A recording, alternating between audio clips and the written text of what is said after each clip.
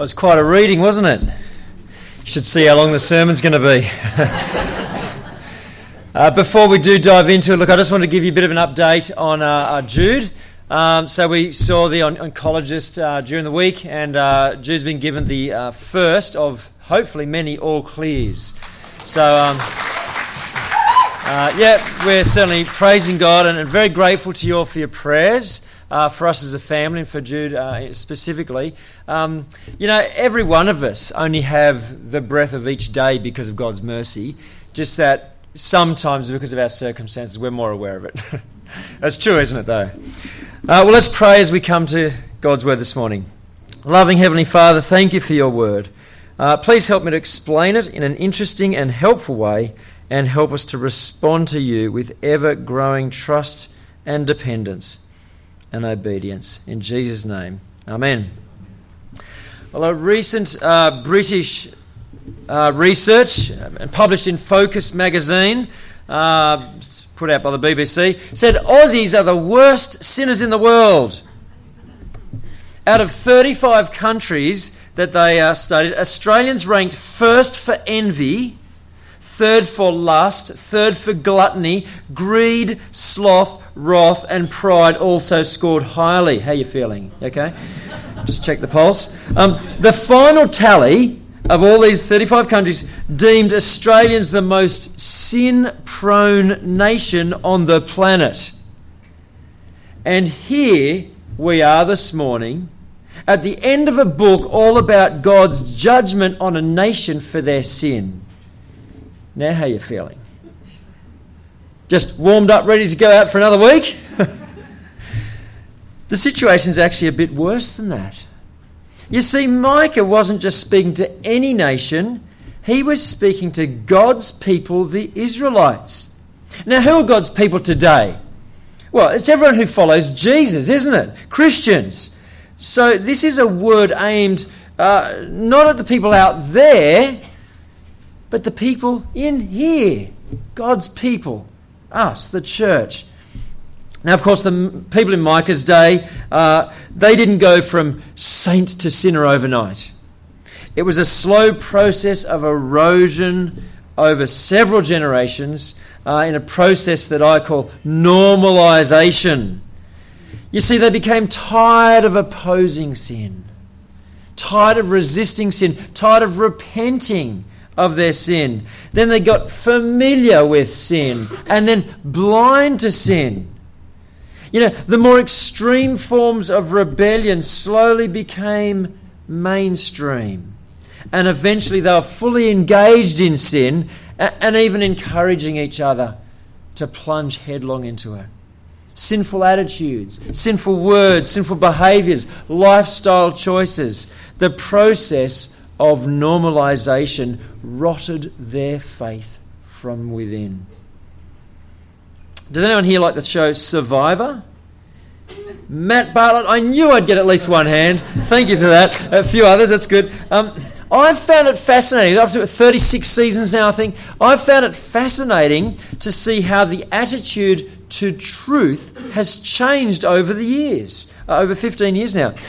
Lying was once regarded as morally wrong, and people were rightly shocked and hurt when it happened. But over time, lying has moved from the moral edge right into the middle of gameplay. It's an accepted, even celebrated part of the game. And these are just people picked from the society of which we're all a part. And I just wonder what else has moved from the edge to the centre. As a church, we need to ask ourselves, what sins have we stopped resisting, stopped repenting of? What kind of sins are we too familiar with? What sins have we become desensitised to?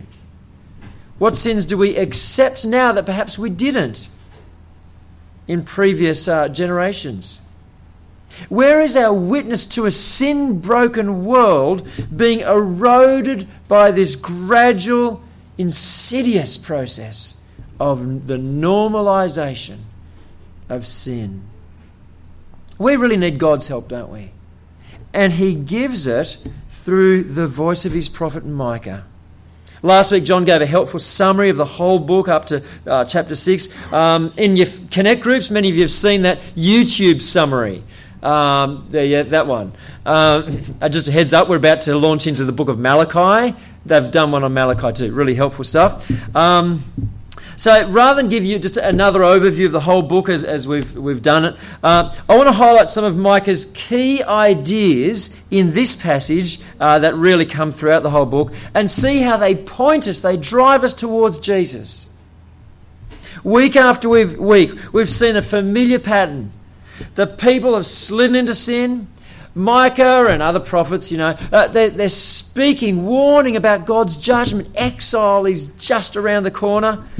And then, of course it happens. And then there's this promise of hope for a remnant of God's people. And then we see in Israel's history so often they come clean with God and they kind of live in obedience for a while and then they slide into sin and just round and round and round it goes.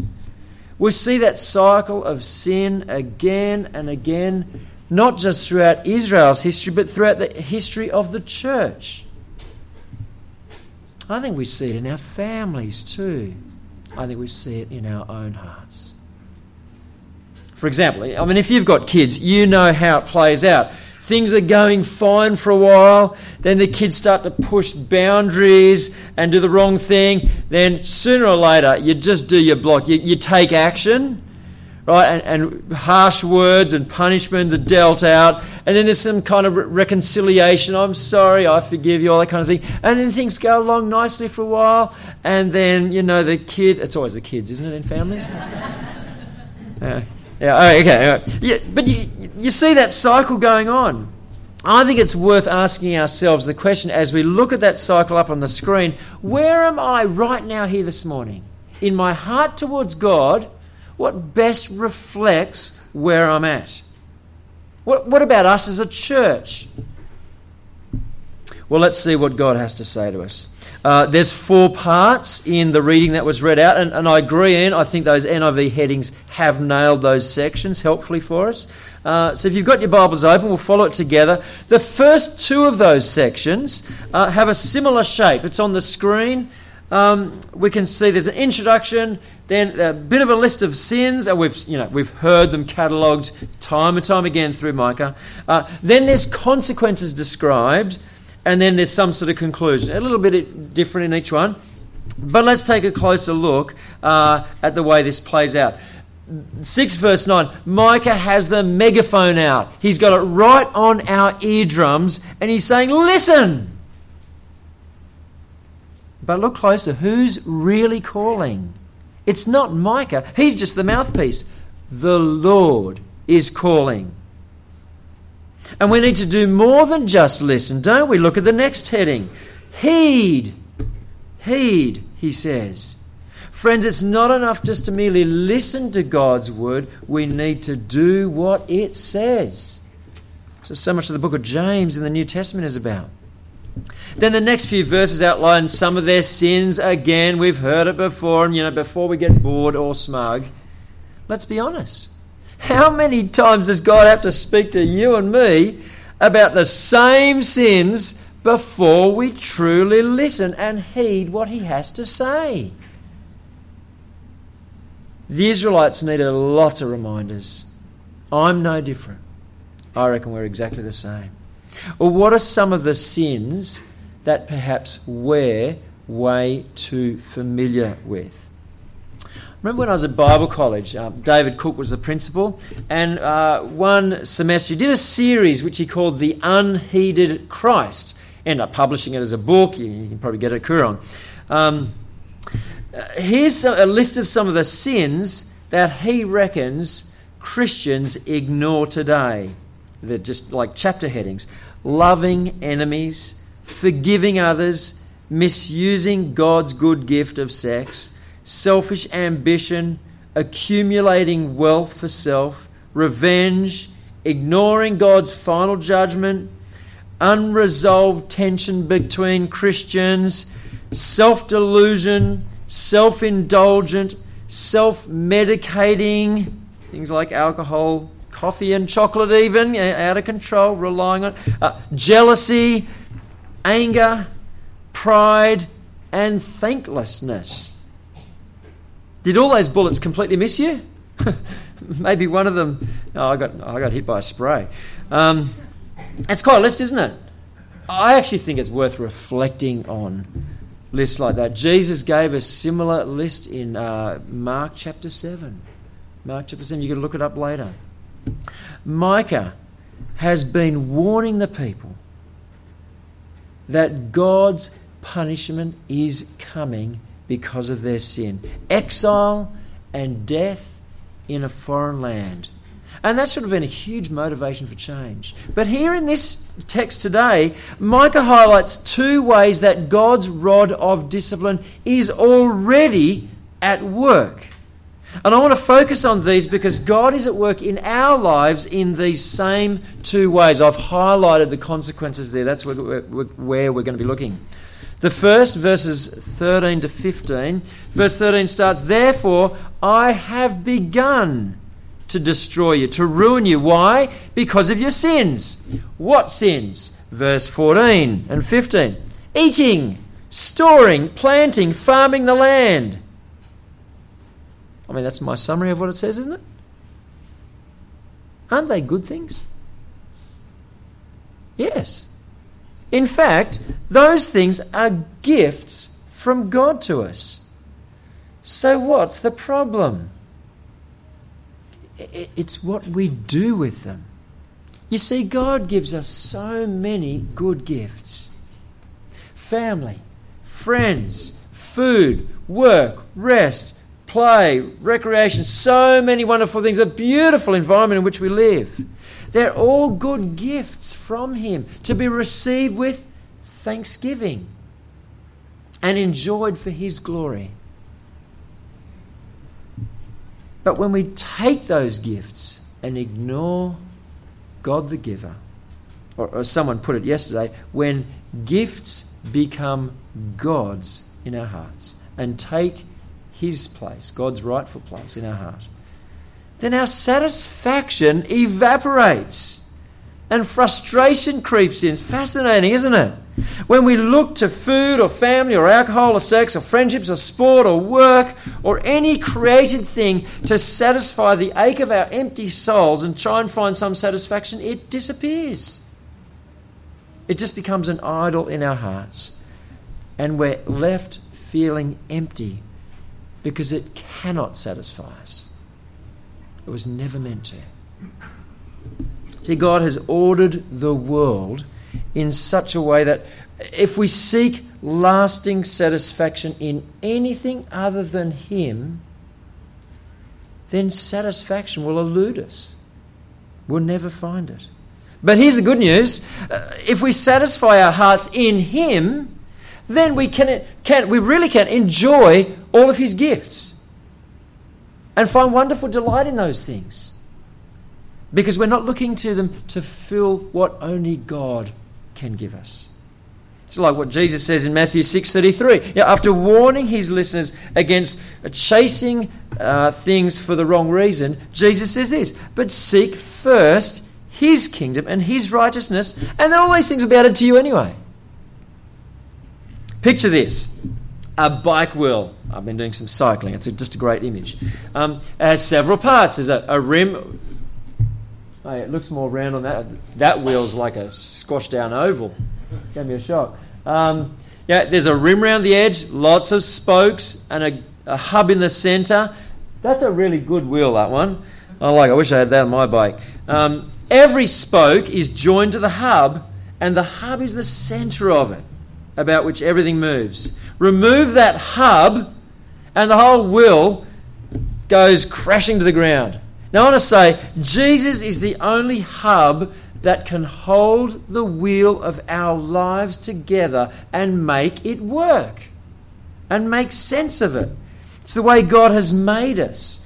Keep everything in life connected to the hub of Jesus, and life makes sense. Let Him be the one who determines what spokes should be connected to your life, or what spokes you need to just get rid of. Let him be the one who helps you discern what is right and helpful and godly for our lives. Let him be the one who shapes your thinking, your attitudes, your behaviour, the way you speak. Let him be the hub of your heart. As we move into chapter 7, it begins in a similar way, outlining more sins of the people. And there's some classic lines like, he says, both hands are as skillful in doing evil. The Israelites, they're not half-hearted about their sin. They are like professionals. They've just gone full throttle into sin. What about this line? I love this one. The best of them is like a briar, and the most upright like a thorn hedge. Now, they're a farming culture. Yet some crops are worth more than others. But Micah is saying, to really try and jolt his hearers, that the moral value of their lives is worse than a weed. More pointless than a prickle. Micah doesn't hold back, does he? Then halfway through verse 4, there's this turning point. The watchman announces God's arrival, and there's confusion and chaos between people. And so what we see, the second way God's rod of discipline is already at work is this: he allows us to experience the damage in relationships that is caused directly by our own sin. Can anyone relate to that? I certainly can. Sin seriously damages relationships. Look at verses 5 and 6. Even those closest to us. It's a devastating picture. In the third section, there's lots there, but we can clearly see God's mercy, not just in rebuilding broken Israel, but in bringing hope to the nations as they come to the God of Israel. It's another reminder that, God's mercy, it's there for anyone who will receive him. It's there for anyone who will stop rebelling against him and turn to him to be saved. No one on the planet is out of the reach of God's mercy. No one. We had a little magnet set as kids, and you'd connect them all together. But if you got one of the little bars round the wrong way, it would push the other pieces away. You ever done that with magnets? Yeah. I think we often treat God like that. We sense him moving closer to us, drawing near to us, and we kind of we push him away. Why do we do that, friends? We need to turn our hearts around so that as he draws near to us, we draw near to him. And we enjoy the loving relationship with him that he sent his son to make possible. Well, what does that kind of relationship look like? Micah uses the image of a shepherd again in verse 14. That made sense to people in his day. What about us? I don't see many shepherds and sheep around here. One of our dogs just had puppies. I think that's a good picture. It's actually not her, it's straight off the internet, but she's in this little cave thing. It was just too dark, so I cheated. There's a loving, gentle mother who provides everything her pups need, and pups just trust her. You could say blindly trust her at that age. God provides everything we need for life and godliness. All we need to do is trust him.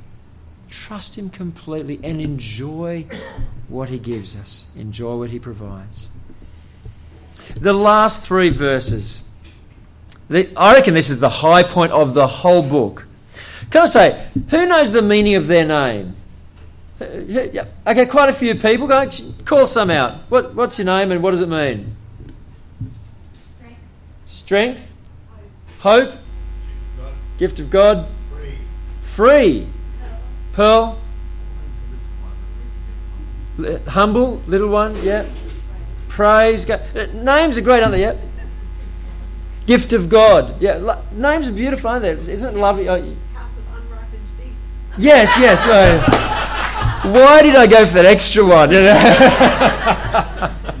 Classic. But yeah, names are important. And whether they had a positive or a less positive meaning, we see in Old Testament times in particular that names played out in the life of the person. Now, Micah, anyone know what Micah's name means? It's right there at the start of verse 18. His name actually means, who is a God like you? Who is a God like you? It's a positive question. Names were so important, weren't they, in the Old Testament? Like Adam, means earth or man. Abraham means father of nations. Micah, as he confronts the sins of his people, his own name is the focus of their hope. The character of the God he's pointing them back to. Look at the wonderful answer to that kind of name-asking question. Question-asking name, perhaps. Verses 18 to 20. Micah says in these last few verses, there are two things that guarantee the hope that we have. Firstly, the character of God, and secondly, the promises of God. Let's look at the character of God. Verse 18. God, what's he like? Well, he pardons sin. He forgives the transgression of the remnant of his inheritance. He doesn't stay angry forever. Praise him for that. But he delights to show mercy. He's speaking to God now. You will again have compassion on us. You will tread our sins underfoot and hurl all our iniquities into the depths of the sea. What a wonderful picture. Corrie ten Boom picked up on that picture. She was a Christian who saved, along with her family, saved many Jews during the Holocaust in Germany. She said, it's like God ties all our sins up in a big sack full of rocks and hurls them into a lake. And then sticks up a sign saying, no fishing. The second reason for hope is the promises of God. See, verse 20. You will be true to Jacob and show mercy to Abraham as you pledged on oath to our fathers in days long ago. What was God's promise to Abraham? Well, there's a few things. But God promised Abraham that one of his descendants would be a blessing to the whole world. And God was faithful to that promise, wasn't he? Micah longed for it. He looked forward to it. He prophesied that God would bring it about. About 680 years later, God did. Jesus was born in Bethlehem, just like Micah had prophesied. And when Jesus died on the cross, he broke the power of sin and reversed the curse of sin and removed the guilt and penalty of sin for all who put their trust in him. What a blessing he is. What a blessing to the whole world. And friends, that's where Micah ends. I think it's worth us asking, what are we going to do about our sin, our heavy load? Are we going to allow God to throw it in the depths of the sea because of the blood of Christ on our behalf? Or are we going to carry it ourselves? So the gradual slide of sin was out of control. It's keen for the Lord's Supper.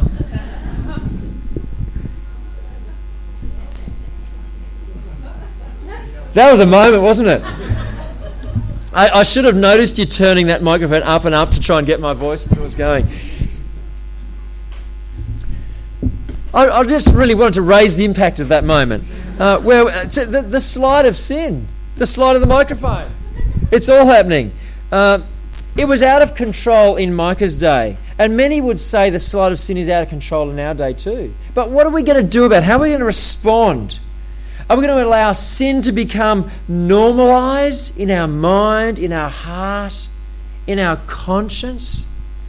Or like Micah, are we going to go against the flow of the society around us and trust in the mercy and compassion of the God who alone can forgive sin because he gave his only Son to die on the cross to make it possible? Imagine Micah with me for a moment. Put yourself in his shoes, perhaps sandals.